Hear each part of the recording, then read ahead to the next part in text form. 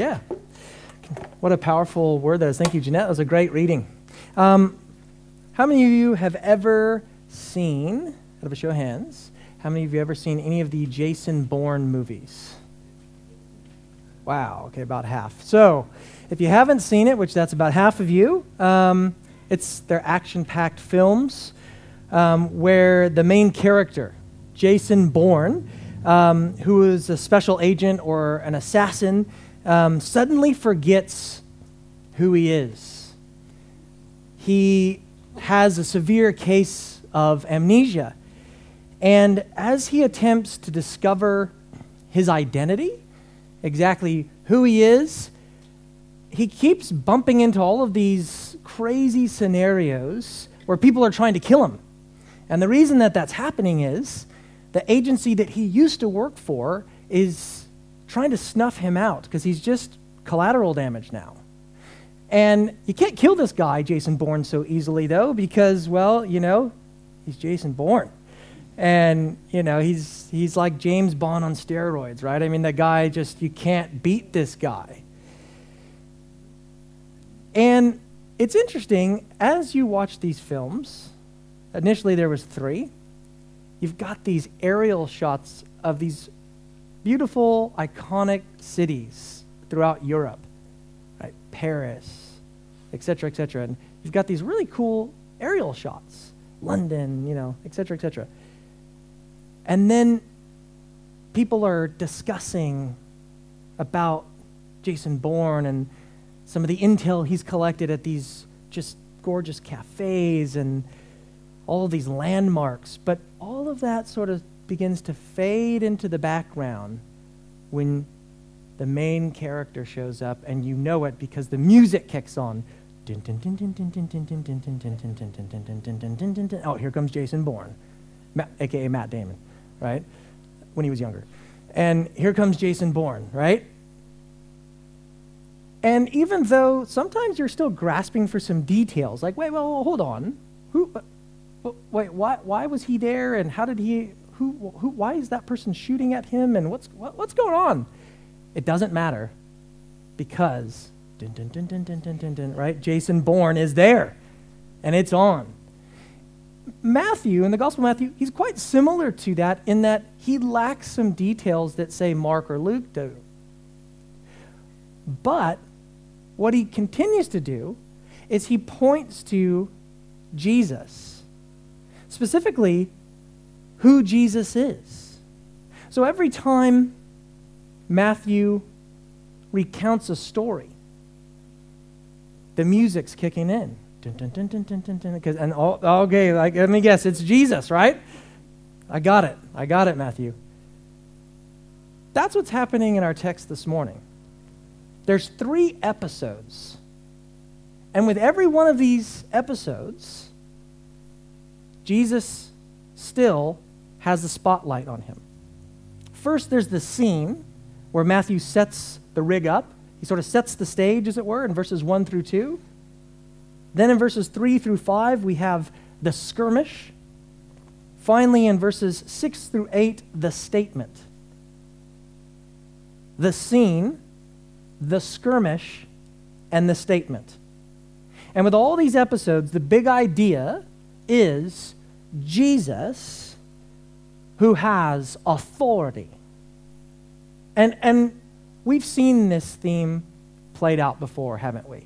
Jesus with authority. He has authority over the natural. He has authority over the supernatural. I mean, it's pretty comforting to know that, yes, Jesus has authority over disease and disasters and demons. We can trust in his authority and rejoice in it, but now the volume is turned up. Or to use another illustration, in chapter 9, it crescendos, as it were. Because now in chapter 9, not only does Jesus display authority over disease and disasters and the demonic, he displays authority over sin. He forgives this man his sins. So now this has come to a full crescendo here. Jesus has the power over sin. Jesus the Son of Man, has authority. So where we're going today, to sort of pivot point off of this text, is the scene, the skirmish, and the statement. That's where we're headed. So if you have your Bibles, you can track along with me in Matthew chapter 9. And before we look at this together, let's go to the Lord now in prayer. Father, we come this morning as needy sinners.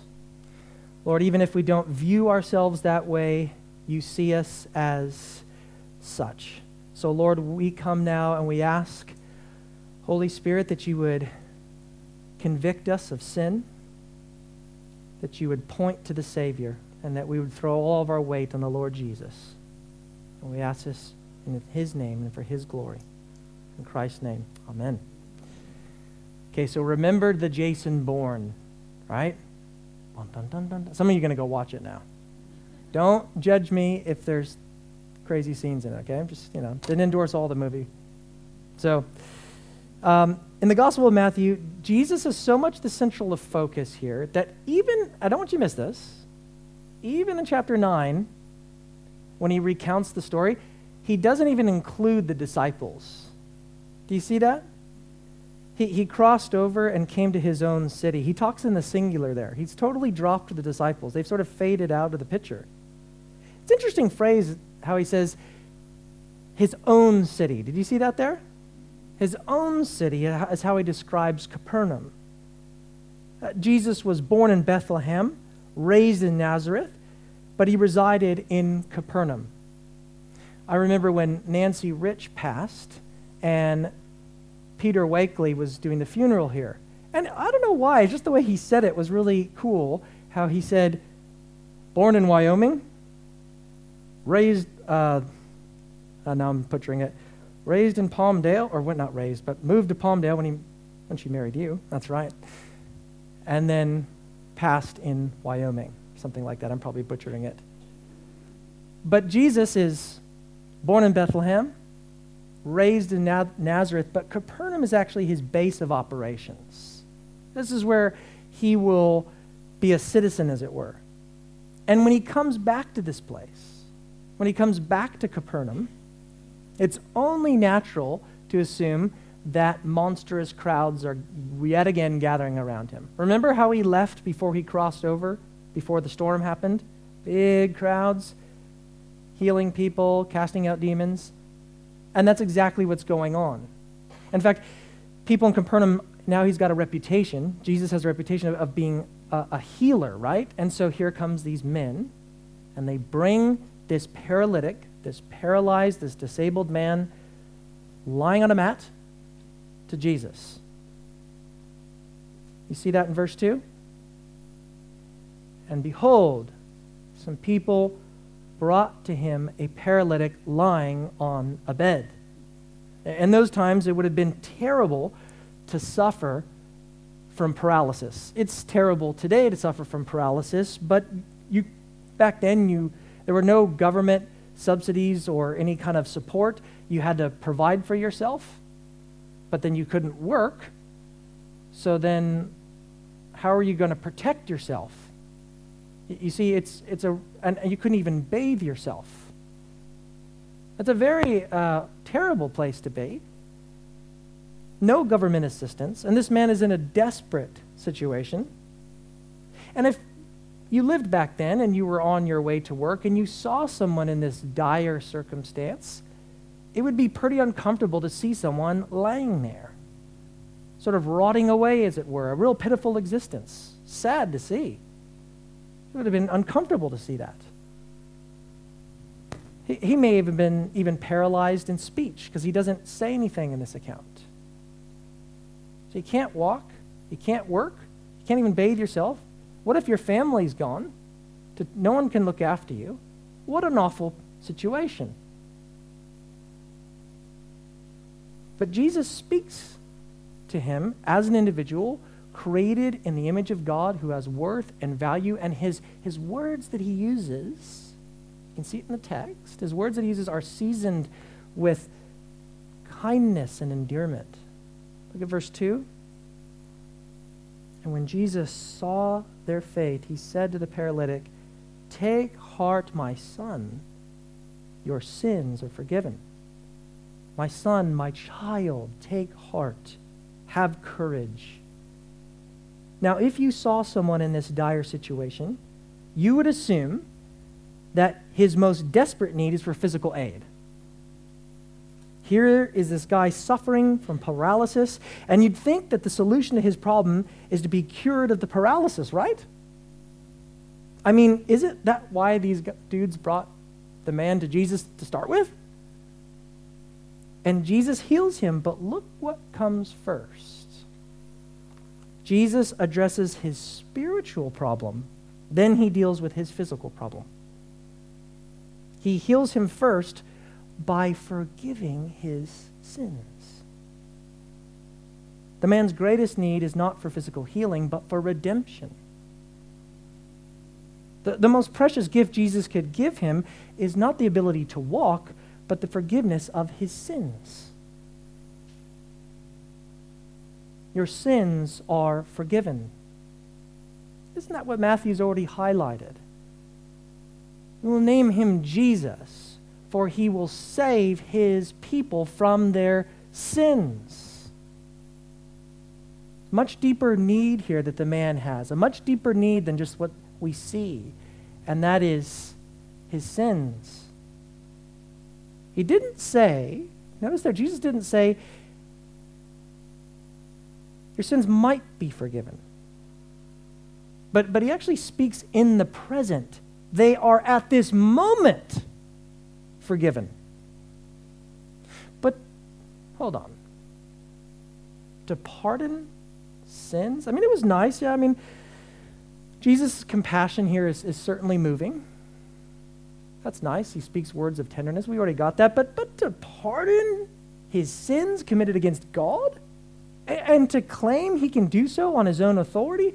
Who does he think he is? God alone can forgive sins.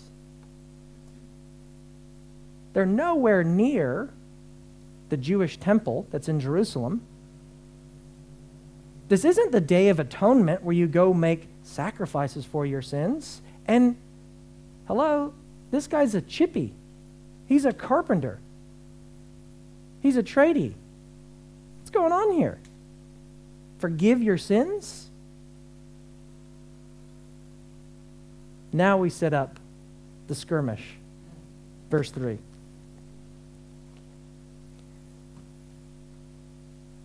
And behold, some of the scribes said to themselves, "This man is blaspheming." What a horrible thing to think. This is the first tiff or showdown Matthew records of Jesus with the religious elite, and these skirmishes are going to pop up next week. And in fact, the conflict between Jesus and the religious establishment will now be a pattern in Matthew. We're going to see all the way to the end of this book. Isn't it shocking, though, that the scribes can sit there, watch a miracle, and still have such hard hearts? Have you ever noticed that sometimes the same event, the same circumstances in a person's life can produce two radically different spiritual results? What I mean is, say one person goes into hospital with a horrible disease. The church prays for them, and by the mercy of God, they are healed. Yet, they are still just as apathetic. They could still give a rip about the things of God. But on the other hand, another person goes into hospital, church prays for them, and by the mercy of God, they're healed, and life is changed. They're committed to Christ, following in his ways, serving in his kingdom. Same events, same circumstances, two radically different results. Have you ever witnessed something like that? You know, friends, we got to be careful as we hear God's word taught week by week that we don't become calloused to it. We have to guard against apathy and hardness of heart. So, how are you responding to Jesus today? Are you submitting to his ways and to his rule? or are you rejecting it? The rest of us might be fooled with where you're at spiritually. You've sort of got your talk down. But listen to me. Jesus looks into the depth of your soul this morning, and he sees it for what it is. You might have developed friendships here. You might enjoy coming and singing songs and having a tea. But have you come to the place, friend, where you understand your sin has offended God who is holy, and you've cast all of your sin upon Jesus, and your life is now different? There's a difference in your life. I don't mean you've sort of learned to the rhythms, as it were, of the little God talk that you say around here and you've got some friends. I mean that there's a genuine work of grace that God is doing in your life. How are you responding to Jesus? I think it's really easy for us to stand on the sidelines and look at the scribes and say, oh, that's dreadful. But Jesus looks into the depth, into the inner part of your soul that no one else sees. And he sees it for what it is. That's what he does with these guys in verse 4. Do you see that? Jesus knowing their thoughts. He knows their, you can put your best edited version of yourself in the world today. Selfie, Facebook, whatever, even here. But Jesus looks into the depth of your soul. He knows your thoughts. And he says to them, notice there in verse 4 what he says. But Jesus, knowing their thoughts, said, why do you think evil in your hearts? I can typically guess what my wife is thinking. We've been married for almost 15 years now. Sometimes I get in trouble because I think I know what she's thinking. I wasn't thinking that. Sorry, honey. But she usually knows what I'm thinking. And if you've been married for, say, more than 10 years, you know exactly what I'm talking about. You can walk into a room and you're like, oh, I bet my wife or I bet my husband's thinking that. That's just how it rolls. But this is on a whole other level. Imagine you're thinking, you're one of the scribes, and to be fair enough, this guy is claiming to have the authority to forgive sins. This chippy from a bumpkin town called Nazareth is dismissing this guy's sins, not on Yom Kippur, not at the temple. Okay? So to be fair, you're like, he's breaking all the rules. He's breaking all the rules, really. And as you're thinking that, and you go, you know what? Not only is he breaking all the rules, he's blaspheming. And just as you're thinking that, but hey, you don't say anything out loud. You might have texted your friend that, but you're not saying anything out loud. And Jesus turns, this chippy from Nazareth, looks at you right in the eye and says, I know what you're thinking. I know what you're thinking. Why are you thinking evil in your hearts? I'm not blaspheming. What's easier to say? And then he spins this rhetorical question at them. Verse 5, right? You see that? For which is easier to say, your sins are forgiven? Or to say, rise and walk? It's interesting. Just remember here, be very careful here. Jesus has not yet said, get up and walk. Jesus has not yet healed him physically. This guy is still on his back.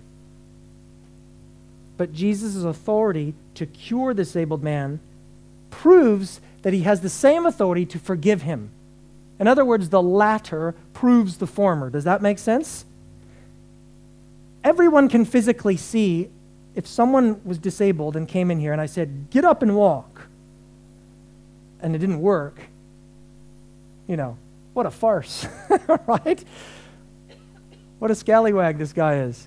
But I'm not Jesus, first of all, but Jesus not only says, I'm going to prove that I've got the authority not only to heal him physically, but what I've already stated, his sins are forgiven. In other words, the latter proves the former. Does that make sense?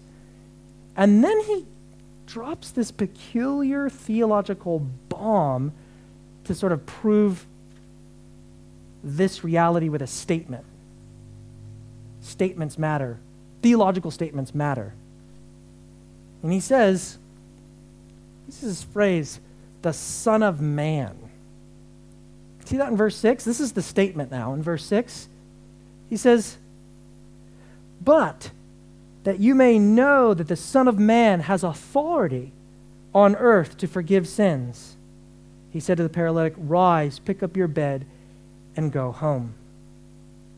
That's an interesting phrase. I mean, to us living in Australia in the 21st century, likely that phrase doesn't do much. It might even sound confusing or strange. Who's the Son of Man? What does that phrase even mean? That's a word we've heard from Jesus' mouth already, though. Do you remember when the would-be disciple runs up to Jesus? You know, hey, Jesus, old buddy, old pal, I'm willing to follow you anywhere. Anywhere! And Jesus says, foxes have holes, birds of the air have nests, but the Son of Man has nowhere to lay his head. Son of Man. What does that mean? What does Son of Man imply? When we reach back into the Old Testament, the term Son of Man is used to distinguish between God and humans. Does that make sense? You have God, and then you have man. Massive disparity between the two, like that we'll never understand. God, man. For example, Numbers 23:19, God is not a man that he should lie, or a son of man that he should change his mind. In the book of Ezekiel, the prophet is referred to as the Son of Man over 90 times. Essentially, this is a catchphrase to say human being or to separate God from mankind. Does that make sense? That's typically what it is in the Old Testament until you get till the book of Daniel. And in the book of Daniel, that phrase, Son of Man, in fact, I want you to turn there real quick, see this with your own eyes. Daniel chapter 7, and if you have a Pew Bible, it is page 745. There's a whole lot going on here. The 7th chapter begins by describing 4 different earthly kingdoms: Babylon, Medo-Persia, Greece, and Rome. All these kingdoms are depicted as tyrannical beasts that are rapists, terrifying, and cruel to their people. The preceding verses then turn, after it describes these 4 kingdoms, they turn to a vision. They basically bring us into the heavenly courtroom where there's this superhuman figure, as it were, the Son of Man. You still tracking with me? 4 kingdoms, bad. Not very powerful, seem like they are really powerful, but compared to the Son of Man, only a little drop in the bucket. So here's the Son of Man now, in chapter 7 of Daniel, verse 13.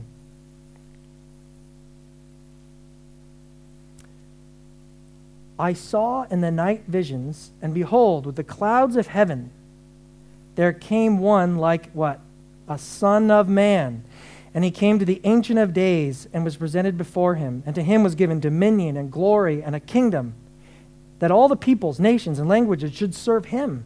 His dominion is an everlasting dominion which shall not pass away, and his kingdom one that shall not be destroyed. Now, that's amazing. This text highlights clearly this authority of this figure. Are you catching that there? It's a lot of sort of wordy stuff, especially if you're like, I didn't even know where the book of Daniel was until just now. That's okay. But I think you can see clearly that there's this idea of this figure, right? This superhuman type of figure. Probably sound like a Marvel movie. He's greater than Thanos, okay? He doesn't need the golden glove. He made the golden glove. Anyway, well, now I'm going to get distracted with it. There's this figure that has authority. He depicts a Son of Man who is more than a human figure, right? Now, why am I sharing all this? Why did I take you here? Why are you looking at all this? Because what is it that Jesus stresses to the scribes? What is the words that he uses? He says, right, if you want to turn back there, you can, in Matthew 9, the Son of Man has authority on earth to forgive what? Sins. Jesus is the only one on earth with all the power and right to forgive sins. And Matthew highlights this idea of the Son of Man 30 different times. Son of Man, so over 30 different times. And he's every time, it's interesting too, Jesus is the one who designates himself as the Son of Man. And when he appears before the high priest Caiaphas, and they're having this kangaroo court, right? And they're saying, tell us if you are the Son of God. Tell us plainly. Come on now, tell us. Do you know what he says? He says, you'll see the Son. It says, yep, it's true. And you'll see the Son of Man coming on the clouds of heaven. And what does Caiaphas do? He's not an idiot. Rips his robe. He says, it's blasphemy. We don't need any further witnesses, do we? He's claiming to be that figure from Daniel.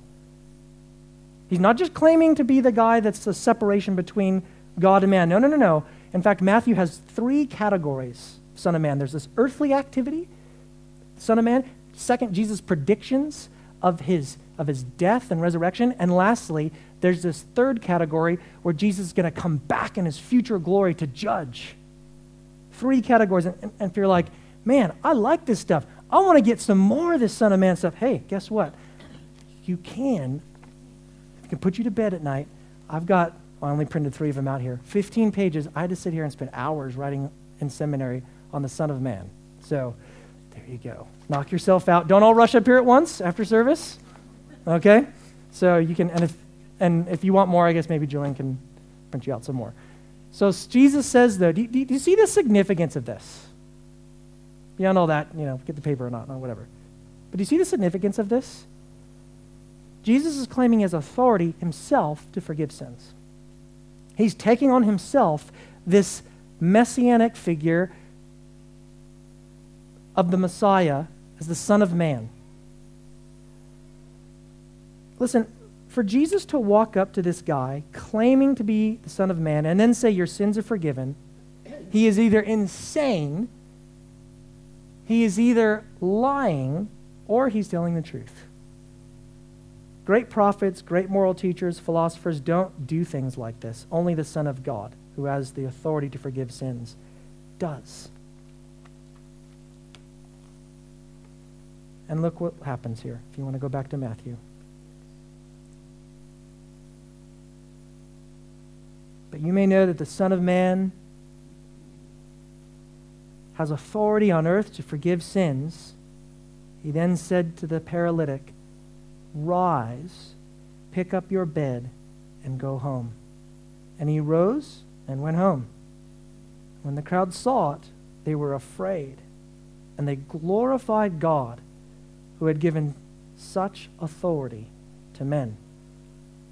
The great physician can not only heal the sick and still the storms and deal with demons, but he can bring to the human soul the thing that it needs the most, the forgiveness of sin. The central message of Christianity is that God will forgive your sins through Jesus Christ. There is no greater news in the whole world than this, friend. Trust in Jesus and you will be made right before God. No matter how sinful your past or even your current situation, God is gracious, and through Christ, he will wipe your sins away. But you need to turn to him. You need to place your faith in Christ. By simply hearing that information, it's like we're standing outside these doors watching cars go by. The way that we get into that car is by turning from sin, embracing Jesus Christ for the hope of forgiveness and eternal life. Does that make sense? We cannot just watch the car go by and say, Yeah, I'm in that car. No, you're not. Wake up. Turn to Jesus now, or you will be judged. The Son of Man is not going to be this beautiful, with arms open wide. He's going to come back in wrath and squash you under his judgment unless you turn. And every one of you in this room has an opportunity to do that now. I'm not quite sure, to me, if I can just be frank, I'm not quite sure why some of you come here every week, hear this, and put it off. I'm not saying that as a way to be a jerk. I'm just saying your life hangs by a slender thread of sovereign grace. And it's absolutely insanity to me that you would think that you're just going to keep on coming back here each week and then maybe die and then not face God's judgment and wrath. For the wages of sin is death. But the gift of God is eternal life in Christ Jesus. You can have that assurance. But some of you just keep putting this off. I don't know why. Is it because you weren't holding on to a particular sin? Do you think that sin is more valuable than knowing Christ? Nothing is more greater than knowing Jesus. Is it an evidence thing? Please come talk to myself or Rob or Dan or Andrew. We would love to sit down and show you these truth claims about Jesus. This is true. This is fact. But I hope, friend, today as you see that bus, as it were, goes by, called Christianity, that you don't just see it from a distance, that you embrace Jesus in faith, turning from your sin. Would you do that today? How are you going to respond to Jesus? Remember, the Lord, you might think right now, yeah, you know what? I'm never going to do that. Not me. No way. Do you understand? Jesus looks into the depths of your soul. Didn't we just see that already? He's looking now into the depth of your soul. Turn to Jesus today and be saved. Let's pray. Lord, would you grant salvation? Would you quicken dead hearts? Lord, people here will never come unless you grant them repentance. So would you do that for your glory's sake? And may we rejoice to see someone like us, Lord, a sinner, brought to salvation. That if they confess with their mouth Jesus is Lord and believe in their heart that God raised you, Lord, from the dead, they will be saved. So, Lord, would you, for the rest of us, as we continue to respond, help us to have supple hearts and to rejoice in who you are as this Son of Man who has the authority. Thank you, Lord, that we can be forgiven and saved. It is in Jesus' name. Amen.